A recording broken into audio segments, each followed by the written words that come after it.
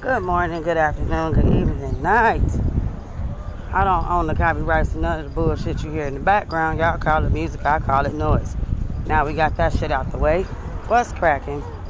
Show Customer Relations Representative, Madam Exotic Beauty. And I have a question.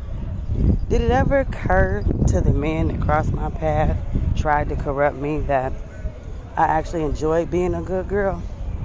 And that I didn't like being wild because that was an act of rebellion and I wasn't trying to rebel against God?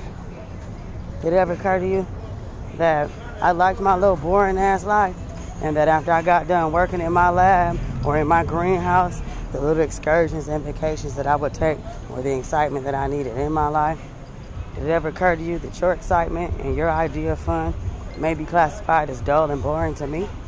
Did it ever occur to you? I'm just wondering. No, you're not supposed to wonder. But I'm wondering, did it ever occur to you that you might actually be coming in and upsetting the balance of my life instead of making it better? And that's why the balance of the world and life and everything around us is thrown off. Sido is going to drip and not drown. Sometimes you need to leave people where they at because they're not meant for you. And when you step into their life, you throw them off balance. Sido is out.